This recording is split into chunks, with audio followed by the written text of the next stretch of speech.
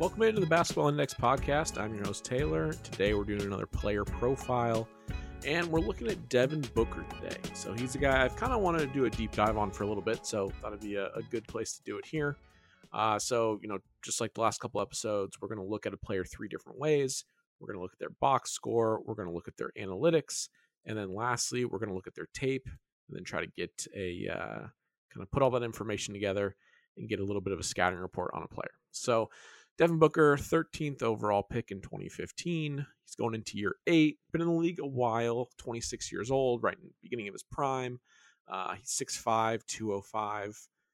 Guard, spent his entire career with the Suns. And, Suns been pretty good the last couple years since Chris Paul's come over. So I think he dated the Kardashian or something. So he's definitely been on people's radar. Let's look at the box score first. So the box score numbers were just overall better before Chris Paul got there. I think that makes sense. But the efficiency was better. There was more free throws. There was more assists. Obviously, the assist number is going to go down, kind of playing that secondary role.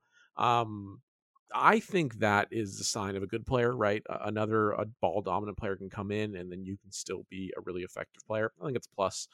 The last 4 years, he's averaging about 27 points a game. So again, that's really good. About 5 assists last year. It's his career average. Solid number. Had 1.1 steals last season. That was a career high. Never been a big steals guy. That was actually the first time he cracked over a steal a game. So they had a pretty good defense last year, the Suns. Blocks and rebounds aren't really a factor for Booker. So what we got so far is scores a lot of points. There's some assists there. There's a steal. And then blocks and rebounds. Obviously, a 6'5" shooting guard. It's not really going to be his thing. Looking at about 6 free throw attempts a game, which we talked about that with Cat last episode. That's good. It's just not super elite. He's 87% from the line. That is very, very good. That helped his efficiency a tremendous amount because getting to the line a lot, and then obviously like 90% is absurd to shoot at. There's like not that many people in the world that can do that. So 87%. He actually has a shot to be, he's only 26 years old.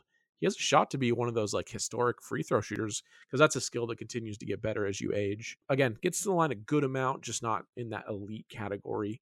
But like all-star cat, like I don't know if I emphasize that enough in the Cat episode. Like it's all-star territory at 6 a game. Career high in 3-point percentage, shot 38% from 3 last year on a career high 7 attempts. That was really good to see. He's been a career 36-point shooter, which is like basically league average. So I would talk about like the difficulty adjustment, but we're looking at the box score that doesn't really have that calculated in. But let's see if that shooting jump sticks from last year. It was good to see him get above that 36 number, got to 38. And then for efficiency, his true shooting plus, which again, it's 100 is league average. And then for every number you go up, that is a percentage. So his true shooting plus was 102 last year. So he was 2% better. That's the same as his career. One of those things where that's good. It's not elite, but it is definitely good. And then on that volume, 27 points a game on positive efficiency is a good thing. So the efficiency is okay. That's something that I would like to see a little bit higher. But it's tough when you're a player like Devin Booker, where you take a lot of mid-rangers. Like it's tough to have. If you had the best efficiency and you were taking on mid-rangers, you'd just be the best player ever because they're so hard to defend. One good note, in 2020, he did have a pretty nuts true shooting. It was 109, 9% better is superstar stuff. So, it's in there. But I would be interested to see where that kind of goes throughout his prime efficiency wise, because the volume's there, but that's going to wrap it up for the box score. That was the main takeaway. It's a lot of points, some assists, a steal, which isn't really anything to write home about. And then, free throw rate was good. Free throw percentage was great. And then the 3-point stuff is solid. It's pretty good. I'd like to see that a little bit higher. And then the efficiency is just, it's okay. It's positive. But when we're looking at Devin Booker as being, people try to give him an MVP vote last year, which was crazy. But he's in that conversation of the better players in the league. So let's look at analytics next. Offensive roles, he's been a shot creator and a chaser most of his career. Shot creator is basically like the superstar role. Chaser is you're chasing Steph and Duncan Robinson around a bunch of screens trying to stop 3-pointers from going up. I think those are ideal roles for him, so I think that makes a lot of sense. But let's look at Booker's career. He's had good growth on offense. His LeBron overall impact steadily improved his first 5 years, and then it's kind of plateaued as a +3 player. And you might say, I don't know what that raw number means. It's about 13th in the league, similar to guys like Harden and Mitchell last year. Donovan Mitchell on the Jazz, now on the Cavs. So it is very good, but the gold standard is kind of +4. So definitely a very good offensive player, and has been the last few years, but not that super elite kind of game changing offense. He's improved defensively. Early in his career, he was like one of the worst defenders in the league. Then he was really bad at defense. And then last year, he was just normal bad at defense. So that's good. There's improvement, but that's probably the biggest weakness in his game. He had an F and D LeBron the first 6 years in the league, which is just overall defensive impact. It was a D last year. So there was noticeable improvement. But the Suns, it's one of those things. The Suns are a good defense. They're well coached. I think the system he is in, the role he is in, is probably trying to maybe hide some of his flaws, understanding he's an offensive oriented player. But he is not a very good defensive player, but to see improvement is good. It's smart that he's used as a chaser, because on ball, I think that would be pretty rough. But overall, really strong offensive player the last few years, and defensively, it's always been bad, but it was less bad last year, so I think that's a positive. Looking at, we're going to go through some stats here. Looking at on-ball players with 1,000 minutes played last year. So on-ball would be guys like, for our offensive role, shot creator, just like superstar, primary ball handler, guards that have ball out, secondary ball handler, and then slasher. So he was 50th percentile in finishing among basically guys that have the ball all the time. And that's not great. It was really hurt by his rim shot creation. I think this is his biggest weakness offensively as a player. He's not the most athletic guy in the world, so he can't get to the rim a lot. When he does get to the rim, he actually is a good finisher. He's at an A in 3 of the last 4 years in rim shot making, which is like adjusted for difficulty. But he's never been above a C in creation compared to these on-ball guys. He's average among on-ball guys. It was an F last year, and that, I don't think that's going to get better. Like, he's in his prime now. I don't see a lot of, it's hard to like have growth there, because like a lot of it is like your handle and your athleticism, and the athleticism is not really going to change, and his handle's already pretty strong. Next, we're going to look at mid-game talent. This is something he really excels at. He was 95th percentile last year among those on-ball guys, so I'm among the best of the best. If you watched him play, that's a very, very obvious thing. Obviously, the analytics are going to agree with that. He's very good there. He's at an A grade in that every year of his career, which is absurd. For it being probably the most difficult thing in the game to do offensively, to be that consistent at it is a really, really strong thing. I think that shows his skill as a player. So I like that a lot. That's his biggest strength, that when you watch him, it's very apparent he's extremely good at that. 3-point shooting talent, which takes into account your creation, your quality, and your shot making. He's got an A, 87th percentile, so a good 3-point shooter. This kind of has the difficulty built into the context, because before, if we go back up to the box score, you see 36% for his career, which is like basically league average, and you're like, oh, that kind of leaves something to be desired. But if you look at the analytics, you're like, well, this guy's actually 87th percentile when you take into account the creation and the difficulty, and you're like, that makes sense, because he is a good 3-point shooter. He's not Luke Kennard, but he is a good 3-point shooter, and it's oftentimes pretty difficult looks, a lot of pull-up looks.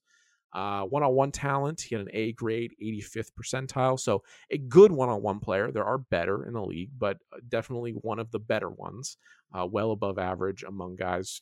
Everything's compared to on-ball guys. The playmaking talent, I think this is the thing I want to spend the most time on here, because we looked at the assists, 5 assists, where it doesn't really tell you anything in the box score. He has the ball sometimes. He plays a good amount of minutes.